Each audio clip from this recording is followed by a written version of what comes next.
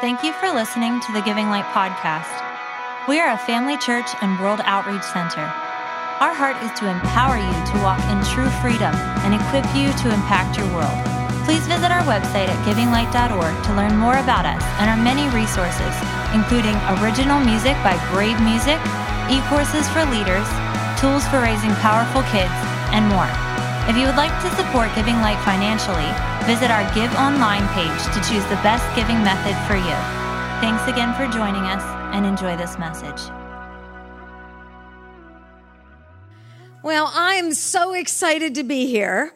And as you know, I'm staying home and caring for my mom a lot in these days and in this season. And but today with Tracy ministering, Stephen stayed home because he knew I wanted to be here. And so what an honor. Tracy, why don't you come up a while? I could say a lot of things, how Tracy has built the kingdom and has been so faithful to God for so many years. How long has it been, Tracy? I was talking to somebody early. How long has it been? We've known each other since 94. 94 or 5. Oh, getting close to 30 years. And we're only 35. How does that happen? I don't know. And but in all the things of the Lord, you know, I've just seen her walk in faithfulness. But what I want to do today as I introduce Tracy is talk about the woman. Because it's not just our competencies, but it's our character. And when our character aligns with heaven, then we are positioned for the kingdom of God to be established in our life. We also recognize when the character of Christ is there, we have found a person we can trust. We found one that is loyal. We found one that loves much. We found someone that forgives quickly. We found someone that serves unreservedly. And this is Tracy. And she just doesn't preach, she practices what she preaches. And in fact, most of her preaching is through her practice, as she is a living epistle read of all men, from the marketplace arena to ministry arena to friendship arena. And I love and I honor her. Thank you. Amen. I'm proud of you. I didn't ask her to do that. I just merely wanted her to introduce me because now I'm going to share quickly about Dr. Melody. If it wasn't for Dr. Melody, I would probably not be standing here. So God, and she started this out, it's like, Dr. Melody, don't cause me to cry here, but the church that I was in, and I was associate pastor of, fell. And it's a very long story, and it was an ugly story. And it came back on me, even in the prophetic, and Dr. Melody. In other words, it's a long story, and I don't want to get into it. But bottom line is, Dr. Melody took me under her wings, and she brought me up here, and she continued to push me into areas I didn't want to go because I actually was so hurt from what happened in our church. God actually had me prophesy to a person, and he was my mentor, he was my leader, and it came back that I don't know how to put it, but bottom line is I didn't want to prophesy anymore. I didn't want to sing. I never sang. I didn't want to dance anymore. Listen to me. God's going to start working on me and singing, I guess. I didn't want to dance. I didn't want to preach. I didn't want to do any of those things. That was my life for a long time. But Dr. Melody would not let me sit in the back. She pulled me up. I was so mad at her. She would pull me up and say, Tracy, prophesy to this person, or can you come up and dance, or I want you to minister. And she would not let me go. And so this woman is a woman of great character. I've seen what she's done for thousands and thousands and thousands of people. And so I thank you, Jesus, for bringing this woman and her husband into my life, because she is a friend, she is a mentor, she's my pastor, but she is just an awesome woman of God. So I want to thank Katie, I want to thank the church, I want to thank Dr. Melody and Pastor Steve for allowing me to have this time. It has been 7 years, my friends, since I have ministered. 7 years. I thought, wow, that went fast. But I was in full-time ministry at one time, and I don't want to take up a whole lot of time with this, but I do want you to know, because most of you are probably don't know this story about me, but I was in full-time ministry for a long time. Prior to that, I went to Hollywood to try to make it, and was a professional dancer and into acting and modeling and things like that. But God, thank you, Jesus, God would not let me stay there. And he saved me. He saved me. He saved me from that place. And now that we know everything that's happening in Hollywood, thank you, Jesus. He saved my soul. He brought me back here. And then I started using my talents and my giftings for him. And again, it's a long story, maybe another time. Dave and Heather always say that I could write a book. And so I started in full-time ministry, and I would travel, and she is the one that helped me. Dr. Melody is the one that helped me get into full-time ministry, and that's the other thing, was nostalgia, because Dr. Melody and I would minister a lot together and go different places, even in Africa. And so basically, then the Lord took me into full-time market ministry, and I have been in the corporate world for a very long time. But I've seen how God has used that in my life. He's never put me in a place that he hasn't used and hasn't built me. So understand that, folks, no matter where you go, no matter where you are, even if you don't like being there, even if you don't think that it's for you and you feel that it's robbing your time, God never, ever robs your time. He will use it in everything. So with that, now I come back and I am able to minister. So thank you. It is such an honor to be here. And I think I have a timely message. Dear Katie and Pastor Joel know that part of my ministry was always intimacy. It's intimacy with God and intimacy with one another. And I was praying about what to minister, and the Lord said, we're going to go a little different route. Intimacy is in it because it weaves through everything, and I do have it in it. But basically what the title is who are you? And what are you holding in your hands? And so, first of all, I want to thank you guys for coming. I have a youth of young ladies that are in a Bible study class of mine that the Lord had me start, and they came with their parents. And I actually asked them to come and asked them to bring their parents, because you know what? I want to thank their parents, because they don't know me. They don't know me from anything, and they've allowed their children to come. So evidently they heard God, and they allowed their children to come and for me to sow into it. So I want to thank you for that. But I invited them to come so they could hear my heart and hear how God hopefully works through me. And so let's open up in prayer.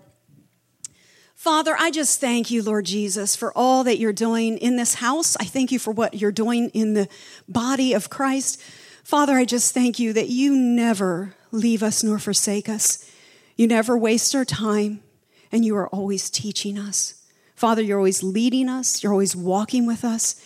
And God, even when we fall, you don't move ahead. You stop, you reach down, and you pull us up, back up to your level, Lord God, to partner with us and to work with us. So, Father, we just thank you today, Lord God, as I minister. I ask you to minister through me. Father, anything that is of me and not of you, I ask that it falls to the ground. But, Father, anything that is you, Father, let it pierce the hearts. Father, let it transform. Father, let us not walk out of here the same way we came in.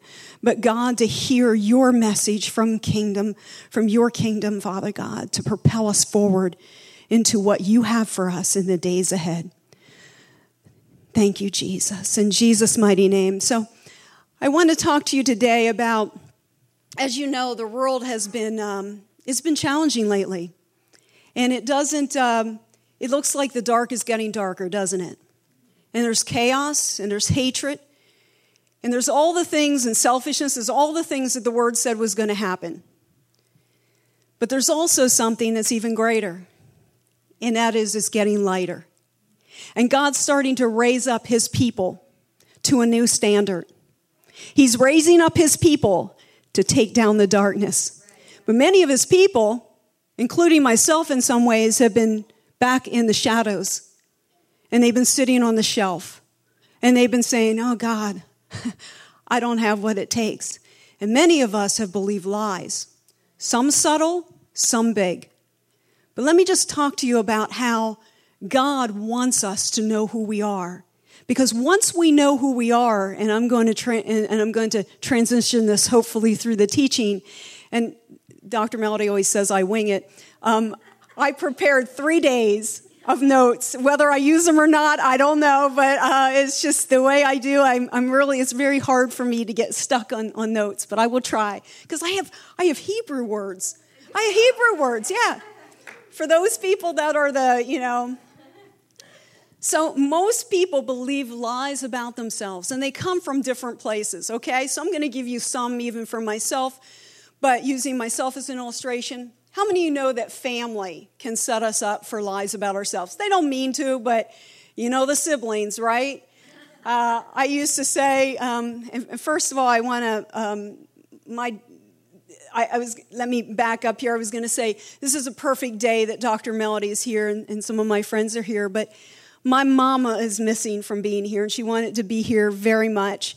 She said she'll listen to this later, but right now, she's not in a position where she can be, but she will be soon. Do I have an amen from that? So God is bringing total healing, and so that's gonna make it all better. But she prayed for me this morning. So families, how many of you know, my sister used to say to me that I had a ski slope nose, and many of you who know Bob Hope, you say, you have a ski slope nose like Bob Hope. And so all my life, I was conscious of my nose. I used to tell her she looked like a monkey, so I'm sure she was conscious of that all her life, or we used to tell her she was adopted. So we're all cruel, right? It's not that my sister was bad, we just all do that. Am I right? Siblings do that, right?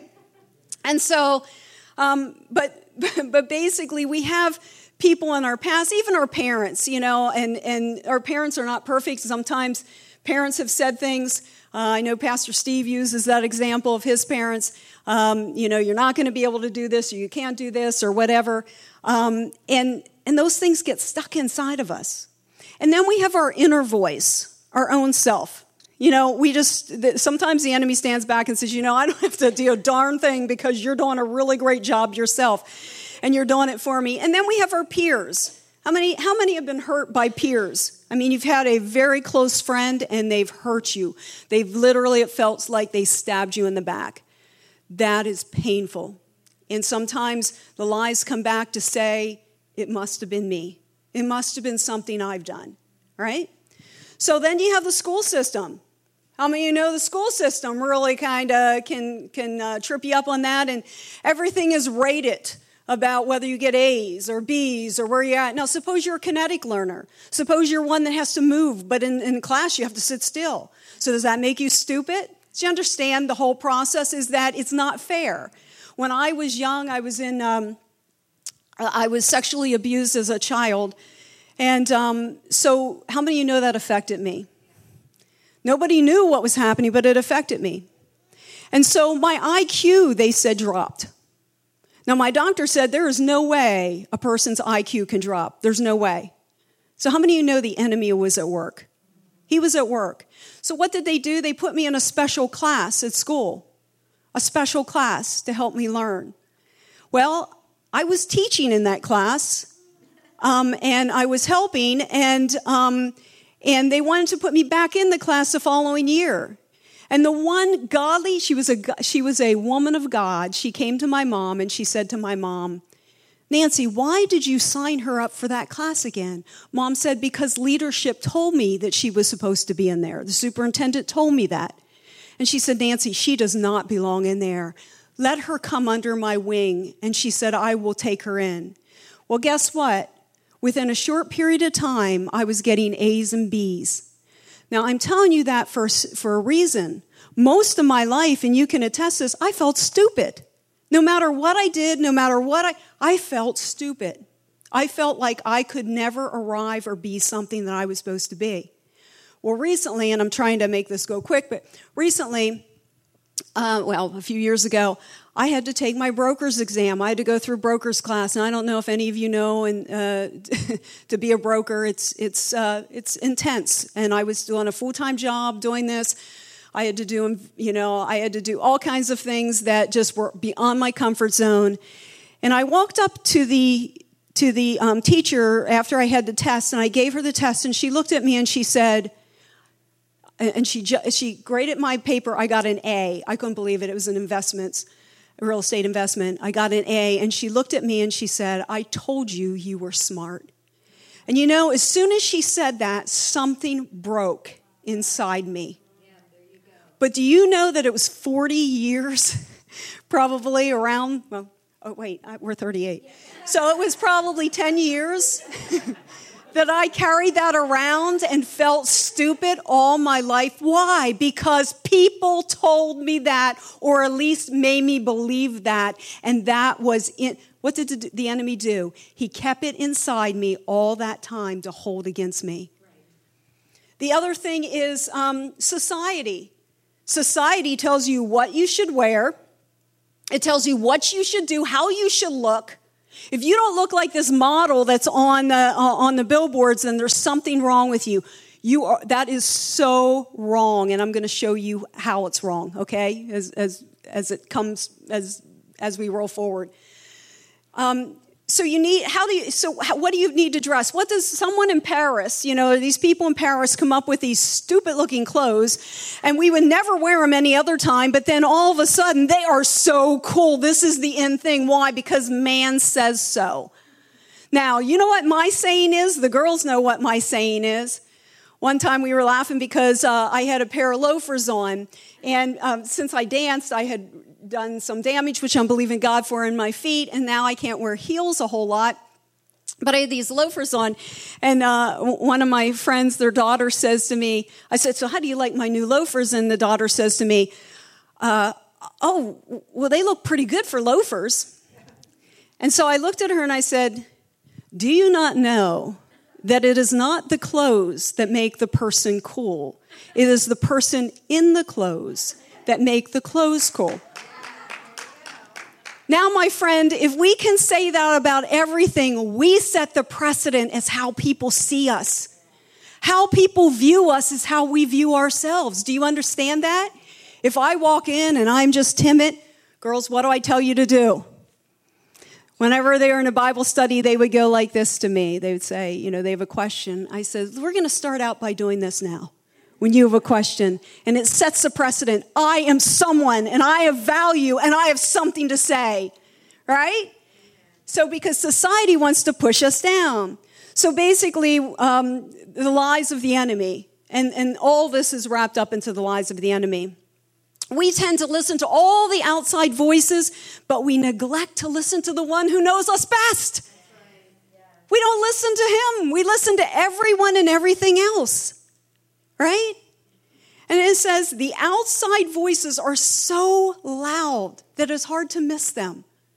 And the inside voice, the voice of the Father, is often the silent, small, still voice.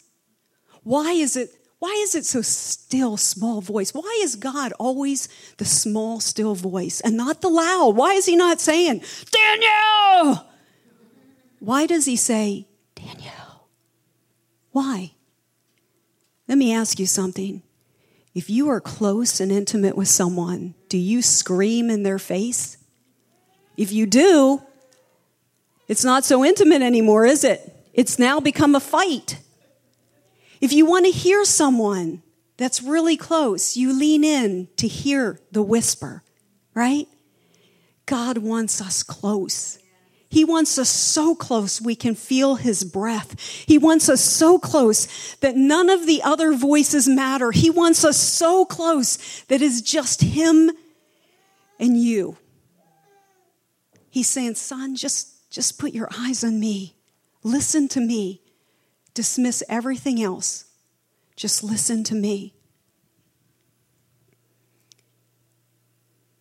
So the value of uniqueness of who we are is not a mistake. I want to go to a very famous, a lot of people know this scripture, and I love it. It's Jeremiah 1:5. It says, Before I formed you in the womb, I knew you. Before you were born, I set you apart. I appointed you as a prophet to the nations. Now, how many of you know that this was for Jeremiah, but do you know that everything in the Bible you can claim? Because what God does for one, he does for all, right? And so in Jeremiah, he said, before I formed you. Now, I want you to think about the word, I want to go to the word formed. It's yastar in the Hebrew, and it means squeeze into shape, press into distress. And you're thinking, boy, that doesn't sound good. Like a potter would create pottery. Now, before I go on with that, I looked up pottery. I thought this was interesting because God uses pottery a lot. And I've never made anything in pottery. I don't know about you guys, but I've never done it. So I looked it up and I thought this was quite interesting. This is just mere directions for pottery. It says to make the object of pottery instructions is what it is. Are you setting out to make a functional or non-functional piece of ceramic? Isn't that interesting? So right away, God has to determine, are you going to be functional or unfunctional? I don't know about you, but I've never seen anything that God has made that's unfunctional. Right? He makes no junk. So we already know the answer to that one. Then it says, imagine the purpose, size, shape, and color of the object you wish to make. So already God has determined your size, your shape, your color, everything about you. So what the world is saying really doesn't matter because God is already determined to make you the way he has created you, right? So now are you going to go back and say, boy, he really screwed up on that? All of us can point out things that are bad about ourselves or, we can all do that. All of us can. But you know what's really interesting? I've met some people in my life that I look at them and I think, wow, how intelligent, how creative. Just, they are amazing. Great personality. And they don't know it. And they're insecure. And they say every time they get up to speak, they're insecure. Or every time they do this or do that, they're insecure. They meet people, they're insecure. I'm looking at them going, wow, where should I be if you're insecure? How many of you have met people like that? I want you to go home and look in the mirror because it's the same thing. We are lied to, my friends. We are lied to. Every single day of our lives, we are lied to. Now, what we need to believe for is to know and understand the truth of the matter so that we can move on to the greatest purpose that God has for us. I'm going to get ahead of myself, so I'm going to stop there. So the process, I want to talk to you about how many of you felt like you've been squeezed, pressed, and shaped? How many of you felt like that? Especially lately. Have you felt like that? Okay. Now, I'm going to say this, and maybe some of you guys go, I've already heard that. How many of you have heard how diamonds are made? Pressure, right? Greatest value ever, pressure. How many of you know how oysters are made? Anybody? Anybody have an irritant in their life? Do you know that, I'm going to tell for any of those who don't know, an oyster is made because there is a piece of dirt or irritant inside the oyster's mouth. I guess it's a mouth. I don't know. It's this shell. And so it just irritates it until it actually creates a film around that irritant, and that becomes a pearl, again, of great value. So, formed, we already got that. So now to know or knew, I knew you, is called yada in the Hebrew, to know as a close friend. This is also used as a husband knows his wife in the Bible. So we're talking about, and I won't get into great intimacy, but intimacy is not sex. That's what the world has lined up. As soon as I say, what is intimacy? People think right away, sex. Sex is a byproduct of a husband and wife together in a union. That is the expression of intimacy, but it's not total intimacy. Intimacy is into me you see. Into me you see. You know everything about me. So to know Intimacy marked by a warm friendship developed through long association of a very personal and private nature, marked by very close association, contact, or familiarity, belonging to or characterizing one's deep nature. So what I'm sharing with you is God knew you. He knew everything about you. He loved it. He loved it. He loves you, wants to be with you. He knew all those things and still set you out there. Can you believe that? He still set you out there, meaning he knew what he was doing. So, set apart means sanctified. Kadash in the Hebrew is to appoint. Pretty good, huh? I'm good? Yeah. To appoint, consecrate. I always do. She's funny. Appoint, consecrate, dedicate, to keep holy, to prepare, proclaim, purify, sanctify.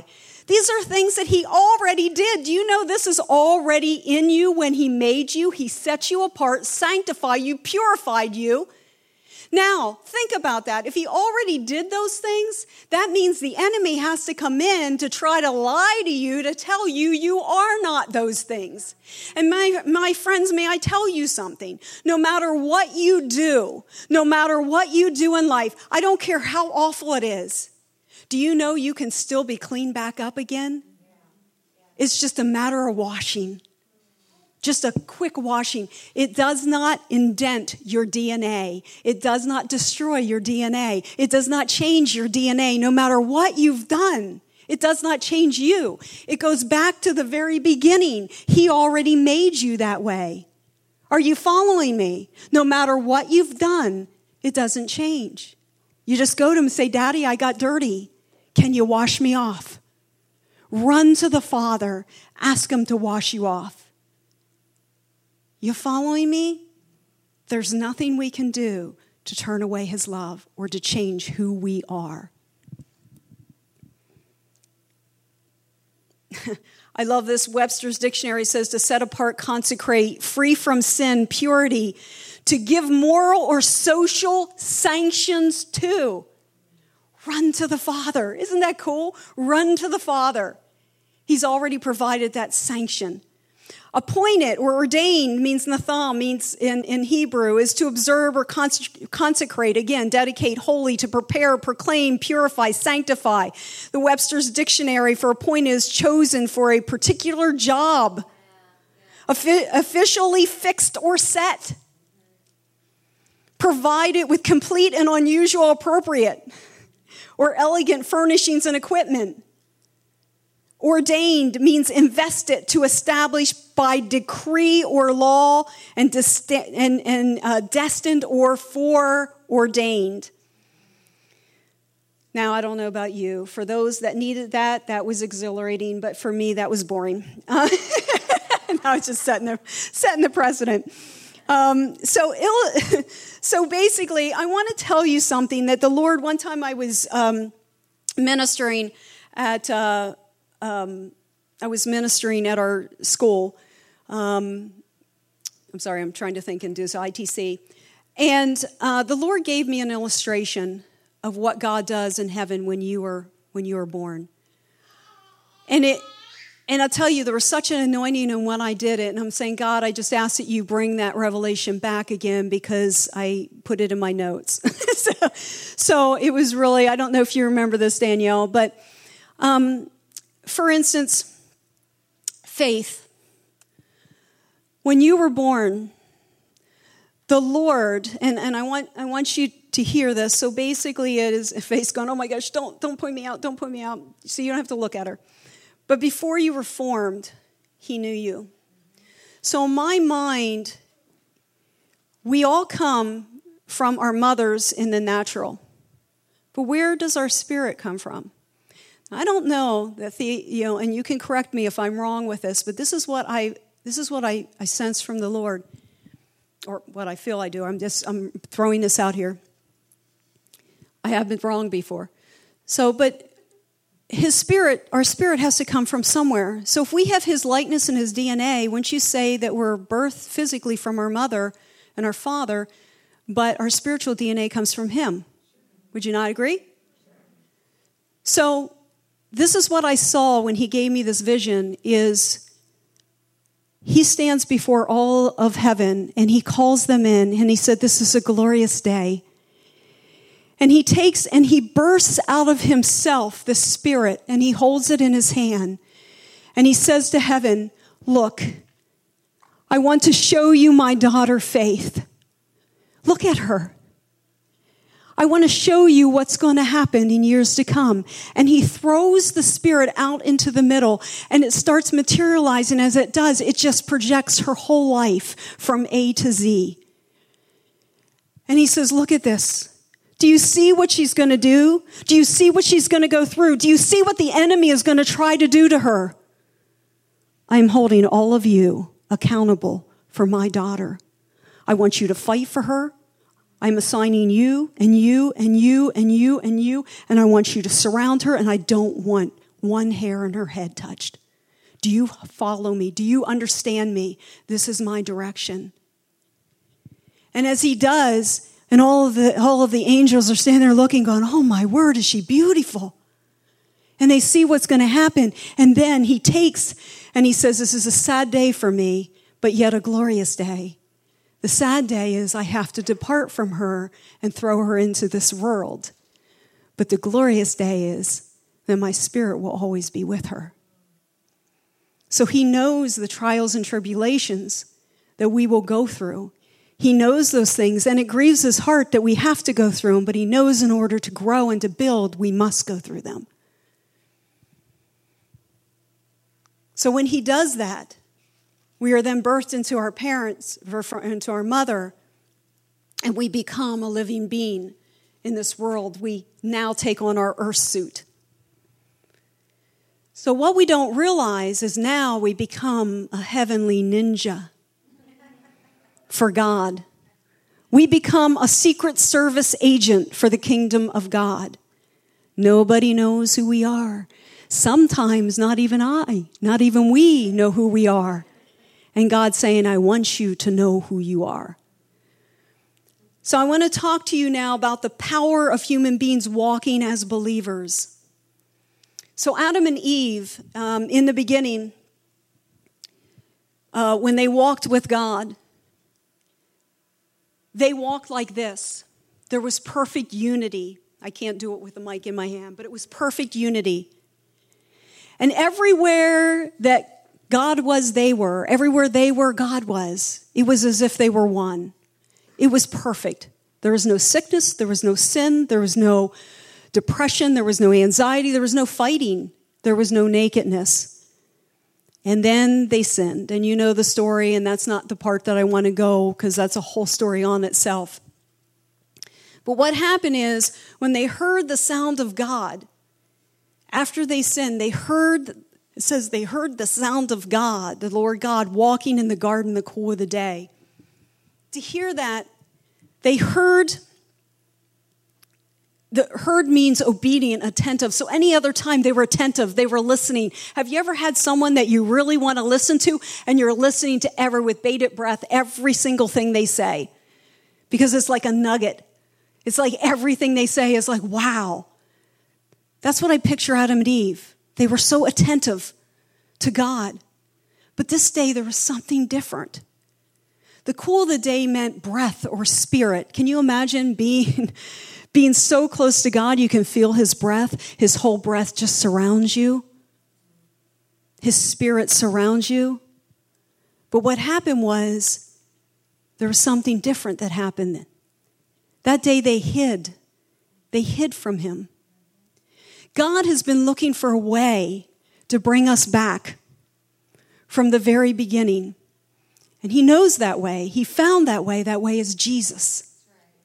Jesus is the one that, although heaven and earth just went like this, now put your hand in between. Now like this up. This is the cross. So the cross now, sorry for the camera, the cross now is the thing that connects the two, heaven and earth now.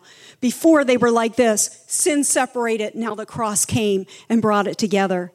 So my friends, we have the same ability as Adam and Eve to live in such unity, to sit with bated breath to listen to every word God has to say to us, to speak to us, to know that there is no sickness, there's no anxiety, there's no depression, do you know that we call heaven down to earth?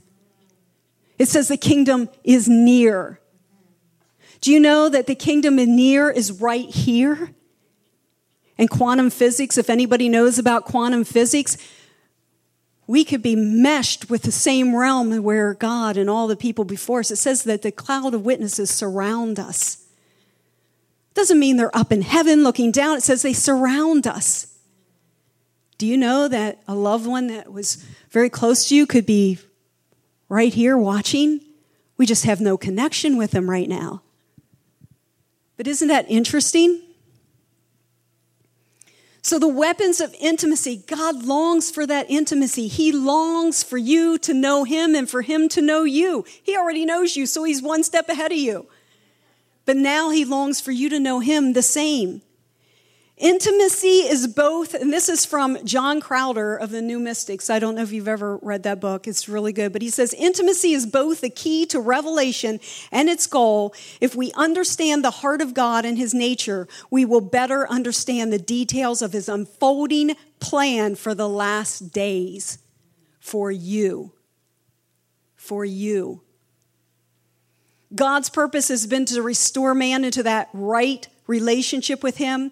He will not cease until mankind is again walking with him like Adam did in the garden. I don't know about you, but I want to walk with God like Adam did in the garden.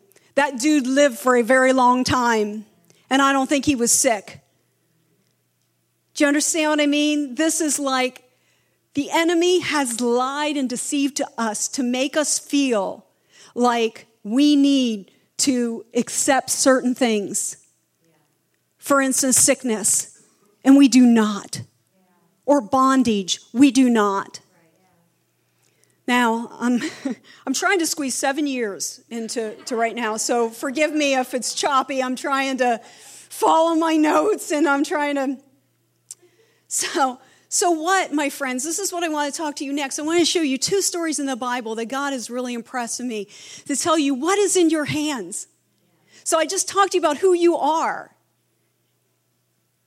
And you are exactly who God made you. Now, to challenge who you are means to challenge God. Right. That's good. If you say, I am nothing, you are saying God is nothing. If you say, I don't have it, you're saying God doesn't have it. So I want you to think the next time you look in the mirror, before you start saying, oh, you don't look good today, I want you to stop and I want you to say, wow. Don't you look sharp today? Are we ready to take over the world today? Are we ready to take it back for God? Are we ready to thump the enemy? Are we ready? Because we got it and we can do it. All right? I want you to do that. The next time you look in the mirror, I want you to smile and I want you to speak truths about yourself. And if you go, well, I'm not sure what those truths are, they're right here. By the way, I brought my old Bible just for nostalgia's sake. And so if it falls apart, just bear with me and keep going on. So now I want to talk to you about Jesus with the multitudes, feeding the multitudes. Okay? This I find is very interesting. So Jesus, the story, I'm going to line this up. So Jesus just found out that John, his cousin John, was beheaded. And he was beheaded because of Jesus. Now, how would you feel if someone you loved, someone you were related to, they were cousins, was murdered because of you and what you're doing? Would you give up or would you push on?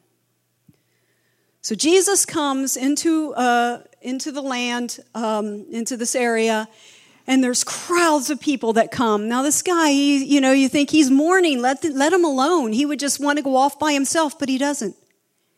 He doesn't.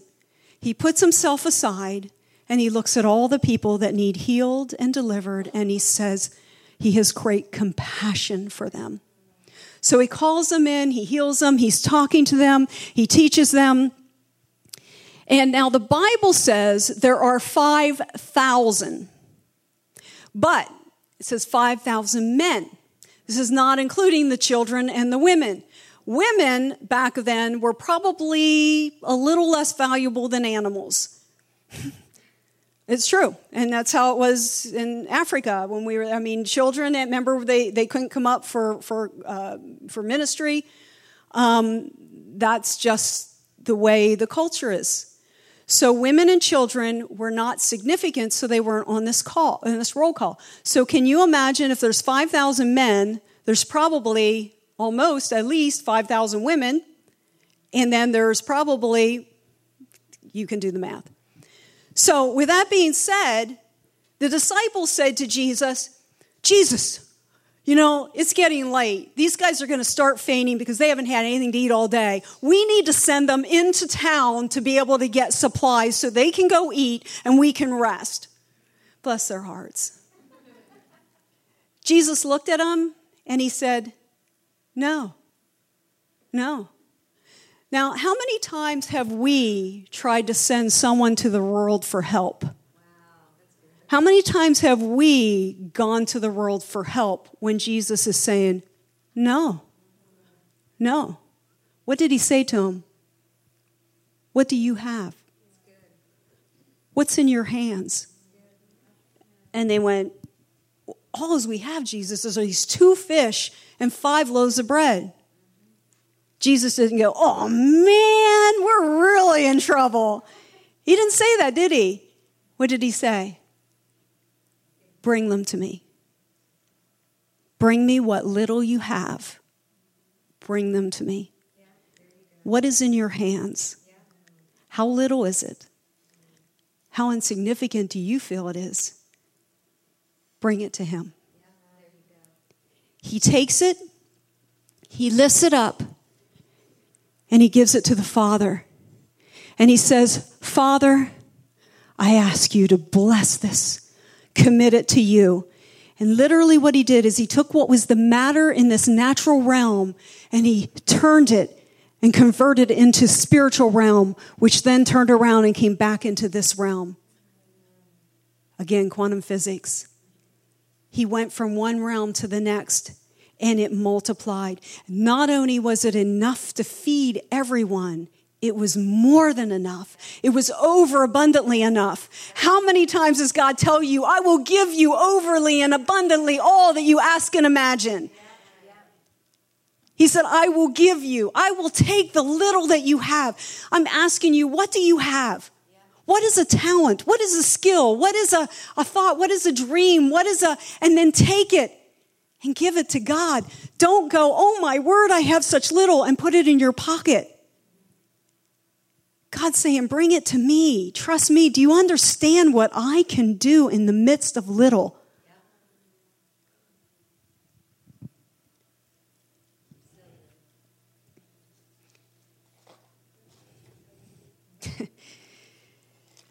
The other thing I want to talk to you about, well, let me go back to this. Jesus had an ability to connect with the Father that nobody else ever had. The Pharisees didn't understand it because the Pharisees were all the time giving demands to people, telling them what all they have to do in order to achieve something. Do you know, I think it was Bill Johnson that said this, Christianity is the only religion, and I hate calling it a religion, but for sake of that, the only religion that does not require you to have to achieve, be something, do something, or achieve some kind of higher power or being. Are you following me? It is the only religion that says, it's not you. Whew. It's all God. It's you believing that he is and what he did. Do you realize the pressure that takes off of us? But yet, how many of us keep that? How many of us are still trying to live like the other religions? We have to be good enough. We have to do enough. We have to be something. Do you know you just screw up one time and you're done for it? So why look to self? Go to God. He's perfect. He says that when Jesus said, I don't do anything that I don't see the Father do, and I don't say anything that I don't hear the Father say. He had this phone connection with God. I shouldn't say that. He has the FaceTime with God. He was like FaceTiming God all the time. And if he said, hey, God, you see it behind there? I need that ear right there. Can you send that ear to me? Because I have to heal this person's ear. Whatever he saw, he grabbed from that and made it into material, into matter. That was tangible matter. Do you know that we have the same ability? Hebrews 4:6 says, draw near with timid. To be timid? Did it say that? Fear? Does it say draw? No, draw near with confidence to the throne of grace so that we may receive mercy and find grace to help us in time of need. Do you think Jesus was doing that? He's saying, God, hey, Father, I need some help here. And he went confidently. Do you know we have the same? Jesus said, when I go, I am sending the Spirit, and you will be able to do greater things than me. Now, some people would say that's hypocrisy. Some people would say that's a lie. That's Jesus. Jesus said, you will be able to do greater things than me. Oh, my word. The guy walked on water. He multiplied food. He walked through walls. He healed the sick, raised the dead. My friends, why are we not doing that yet? Why are we not doing that yet? We need to figure out what's in our hands. We need to figure out who we are. And those things will follow. Moses was, I'm trying to condense this story because it's really interesting. Moses was a very interesting character. Moses, when he was a baby, when he was born as an Israelite. You know the story. The Pharaoh was going to kill all the firstborn because the slaves were getting so many. The Israelites were multiplying. Why? Because God said to Abraham, I'm going to multiply your seed. And so he was doing that. Now became fearful because they put him into slavery. They weren't supposed to be in slavery. They should have been afraid. But God said, so what happened is they were fearful, so they start killing some of them off. So what did the mother do? Moses, any good mother, right? Took the baby, put him in a basket. But let's think about this. She had to have strong faith and hear from God. Because how many of you know that the Nile is filled with crocodiles and alligators, or whichever one, I'm not sure which one, but they would be chomp. That would have been an hors d'oeuvre for them, right? This poor little baby. But evidently she had faith and maybe prayed over it. I don't know. But she sent it out. And the Pharaoh's daughter saw the baby. She wasn't going to be stupid enough to go down. So she sent her servant. So if her servant gets eaten, she says, go down and get that basket. So she went down and got it. And you know the story. But what happens is Moses had the DNA of an Israelite. So he always carried it in him. So when he became an Egyptian, he was trained in royalty. It's like the royal family over in England. He was trained to do all the right things. He was trained in speech. He was trained in etiquette. He was trained in how to lead. He was trained in, all the finer things in life. He was trained. Now, I think this was Ramsey was the son of the Pharaoh, but he was, I think, Ramsey too or something. I don't know. And he was supposed to probably be the next in line, but Moses could have been the next in line for that, right? So as you know, what happens is he kills one of the guards because they were being abusive, and I'm going to go fast because it's not the story I want. So he then goes in exile because he runs. Couldn't always completely understand that, but he goes into the wilderness. How many of you felt like you've been in the wilderness? Moses went into the wilderness doing what he thought he should have done was right in the beginning. How many of you started out feeling something was right and then ended up in the wilderness? Right? So Moses is out in the wilderness for 40 years. I'm going to share something with you. You know what the enemy wants? He wants you to be isolated. This whole thing that has just happened recently, that is a whole strategy to be isolated. Close down the churches. Be by yourself. Isolation. That's what the enemy wants. So when Moses was in isolation, he lost all confidence.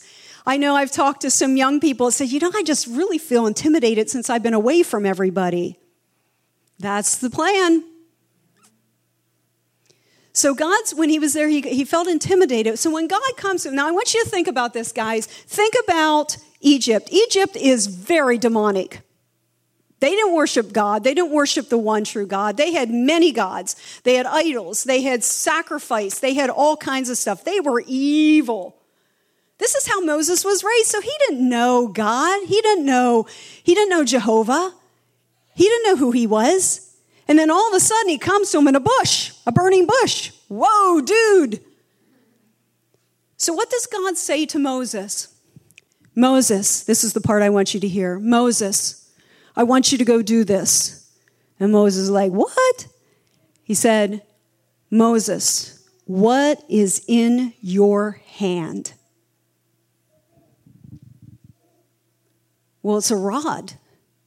It's a staff. Moses. Now, this is a rod and staff that Moses used every day just to herd sheep.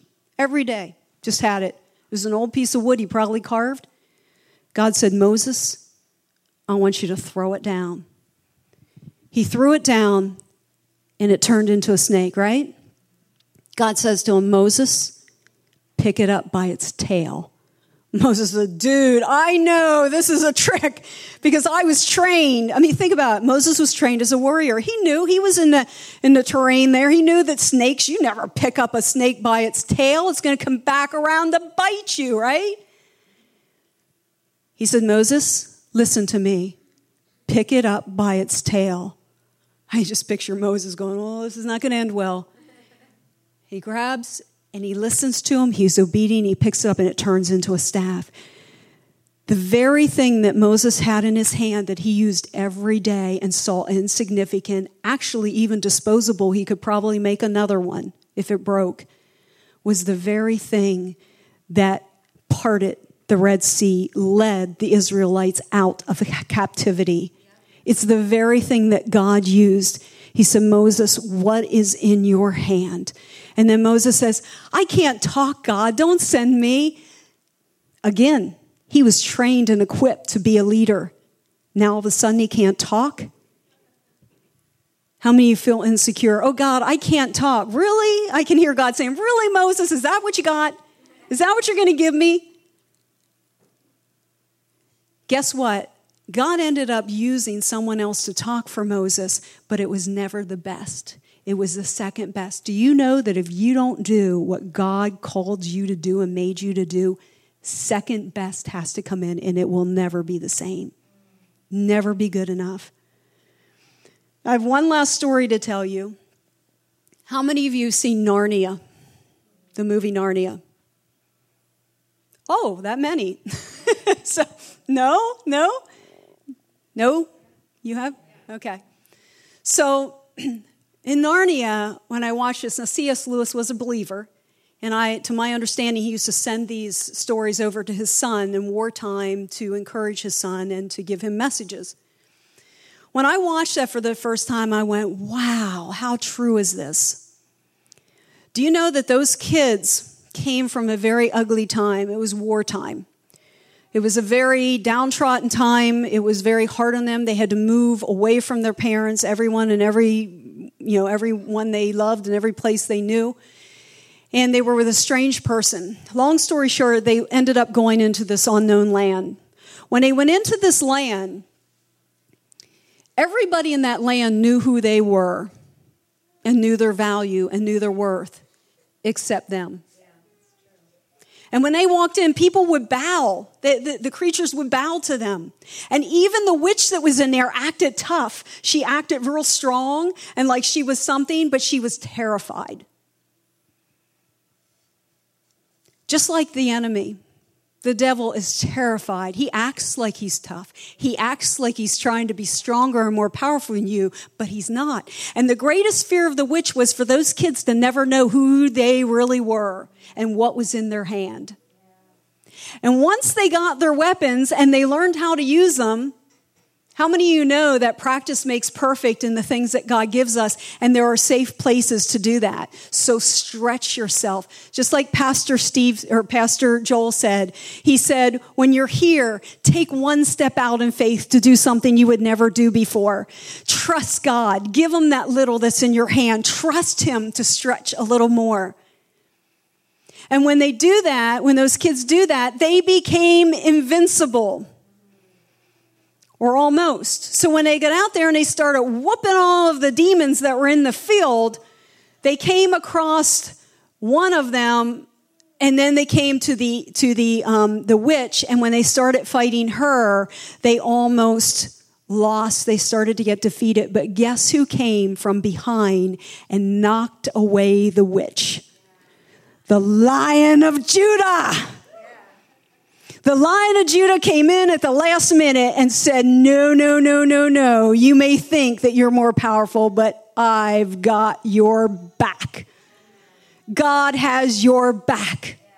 The Lion of Judah has your back. So even when you take the weapons in your hand and you take the knowledge of who you are and you defeat all the demons and you come against the devil and the devil seems like he's whooping your butt, I want you to stop and I want you to listen and I want you to hear the rattling of the ground because the Lion of Judah is coming. Are you following me, church? The Lion of Judah never sent you out by yourself. He said, I am there for you, but I believe in you. And I know you can do it yourself. And when you start needing some help, I got your back because I'm here. The enemy, this is, again, John Crowder. He says, the enemy shivers at the thought of what access we have to God's power. He will do anything to keep us from picking it up. But as the church begins to step into the power we have as Christians, we will never again be on the defense against the enemy. Church, we need to be excited about this. We will always be plundering hell, whose gates will not prevail against us. As we press into divine encounters and begin to perform miracles, the works of the kingdom will accelerate by leaps and bounds. And guess who wins? I don't know about you, but I've read this from beginning to end. Guess who wins? Now, we need to start acting like we have won already. And we need to believe that God is not sending us out to something that we are defeated on. He's sending us out to something he knows we've already won. But I'm going to tell you something now. The greatest challenge will be not knowing or believing or accepting who you are. Shake it off, church. God does not make junk. Are you following me? No matter what the enemy lies to you about, he's lying, he's lying, he's lying. Know this, anything that is not of love, empowerment, encouragement, any of those things, anything that is of the negative that you are feeling, it's not from God. It's really easy. Death is not from God. Sickness is not from God. Depression is not from God. Anxiety is not from God. Defeat is not from God. Negativity is not from God. So it's real easy to detect who is what, right? It's like the jerseys in a football team. You can tell real clear. Amen?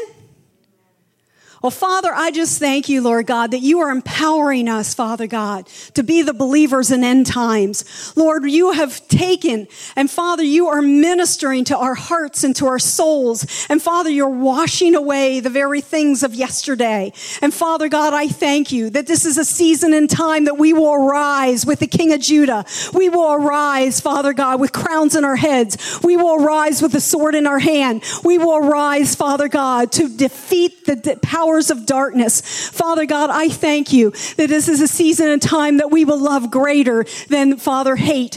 We will shine our lights brighter than darkness. And Father God, I thank you, we will be seen, we will be known. And Father, the powers of darkness will start to crumble under the powers of light. And Father, I just thank you that, Lord God, you are ministering to each individual in here today, Lord God. You're ministering to their hearts and to their souls. And Father God, I thank you're even gone into the dark areas, Lord God, and you're bringing those aha moments, Lord God, of revelation, Father God, of the things of the past, the words that have been said, Father, even picking out those specific words that have been spoken over us to break them off, and even the deeds that have been done. Father, we just thank you that you're breaking that off now in the name of Jesus.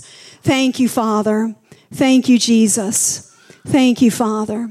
Thank you, Lord God. Father, we just thank you for your blessing these people. Thank you, Father. Thank you, Jesus. All right. Well, I have a piece to stop. Yeah, so because I was going to minister, but I don't have a piece right now to do that. So if the healing team could come up. And what we do in this church is we have people that have been trained to pray for anything, but even for sickness or for anything else you may be facing. And we have what we call words of knowledge. So the Bible talks about words of knowledge and words of wisdom. And these words of knowledge is what God will drop into people to be able to speak it out. And if it's you, that's God saying, I want to minister to you today. It's his way of personalizing. Isn't God awesome? He's so cool. So, Loretta? I'm getting a shoulder again that needs prayer and healing. The other thing, I felt a pressure across the chest, and I felt that it was associated with stress, and God wants to take that away. I don't have physical, but the message that Tracy ministered to, I feel like if you need some encouragement or courage released to you, that God wants to do that just for you, because he wants you strong, brave, and courageous.